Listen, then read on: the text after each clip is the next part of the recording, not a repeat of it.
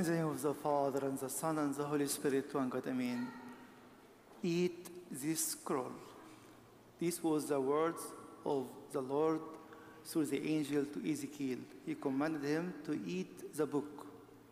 The church is teaching us always we have two main food, if we can say, to eat in the church. First of all is the body and the blood of Christ.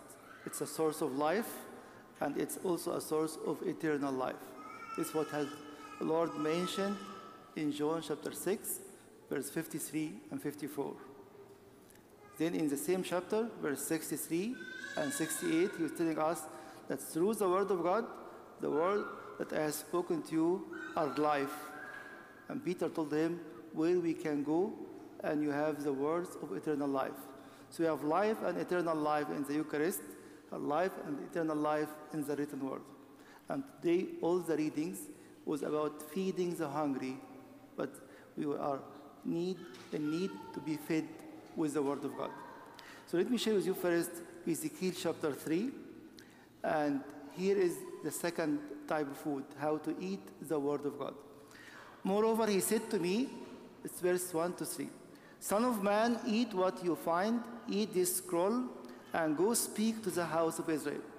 What you are going to eat is going to come out as a preaching, as a mission in your life. If you are watching the TV all the whole day, if you are watching YouTube or any social media, this is what are going to come out of your mouth with your family members, with your friends, and everywhere. So now he is telling and commanding us, eat this book, because you have to go and speak to the house of Israel. So I opened my mouth, and he caused me to eat that scroll, and he said to me, Son of man, feed your belly and fill your stomach with this scroll I give you. So I ate, and it was in my mouth like honey in sweetness. And now it's a question for me and you. When you read the word of God, when you listen to the readings today, did you see it or taste it as honey in sweetness? Or just your mind was wandering somewhere else? So the encouragement today, how to enjoy the fullness of the power of our food, which is the Word of God. As I said at the beginning, it's the Eucharist and the Word of God, and they are two essentials. They are not two options. So we have three readings today before we read the Gospel. The first one was from the Epistle of St. Paul to Timothy, the first epistle. And let us put a very small title for it. True or false? If you read the Word of God, you read it and you get the true meaning of it, or you are skewing every meaning to suit what you are looking for. He was telling him at the beginning, we read today from chapter 6, from verse 3, if anyone teaches otherwise and does not consent to the wholesome words, even the words of our Lord Jesus Christ, and to the doctrine which accords with godliness, he is proud, knowing nothing. So he's asking you, are you feeding yourself the food of the Word of God from a right source? It's either right or wrong, true or false. Are you keen to understand the meaning of the whole chapter, the whole epistle, or you are running for a word or two words in a verse and say, the scripture says so? St. Jerome is teaching us that the ignorance of the scripture is ignorance of Christ. It's not about simplicity at all. It's if you are ignorant of the Word of God, you are ignorant of Christ, even if you are in the church every day. So the first question in the opening epistle, if you are ready to eat your essential food, which is the Word of God, of course, plus the Eucharist, he is telling me, try to find if anyone teaches otherwise and does not consent to the wholesome word, even the words of our Lord Jesus Christ, and to the doctrine which accords with godliness, he is proud, knowing nothing. So the first test for me and you, find yourself, are you following the true teaching of the church or the false one? Then you'll find the Pauline epistle, the Catholic epistle, St. James chapter 3 again, is telling us, if you are sure that now you are following the true teaching, and you are reaching even the true teaching, are you real or fake? He was telling us at the beginning of chapter 3, My brethren, let not many of you become teachers, knowing that we shall receive a stricter judgment. It's not about you know the truth, it's great, but you need to be real on what you have known. So I shared with you a few weeks ago how the church is telling us we are orthodox in teaching and we are orthopraxis in behavior. If you know the right teaching, you should be a real Christian living the real life. Again, it's not by your own power or strength, it's through the grace of God.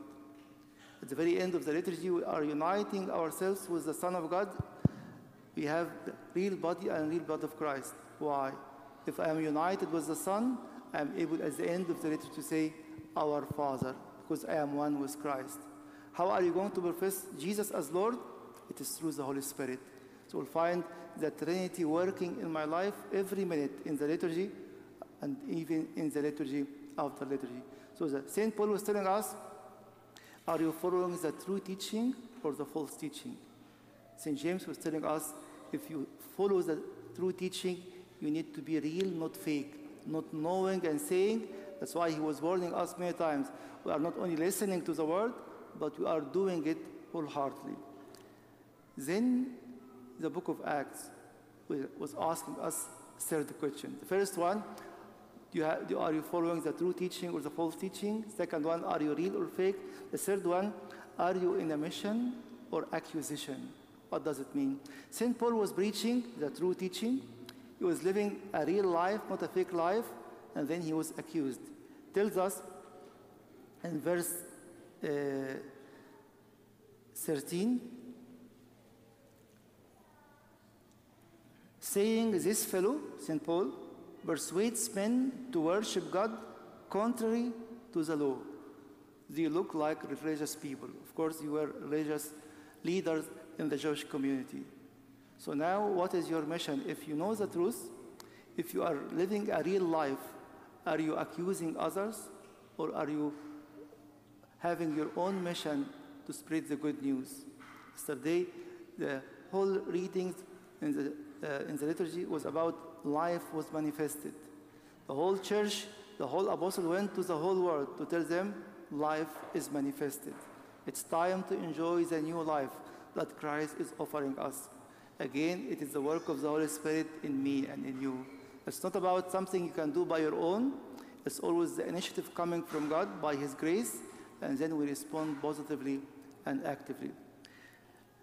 At the very end, we heard the great miracle. The Lord was feeding the 5,000. Yes, the beginning of the miracle again, verse 11, but when the multitudes knew it, they followed him, and he received them and spoke to them about the kingdom of God and healed those who had need of healing. Why are you coming this morning to the church? Did you hear that Jesus is here by his real presence, body and blood, by the real presence of his word? We heard the gospel from a deacon or from a priest or a bishop, but in fact and in reality, we listened to Christ himself.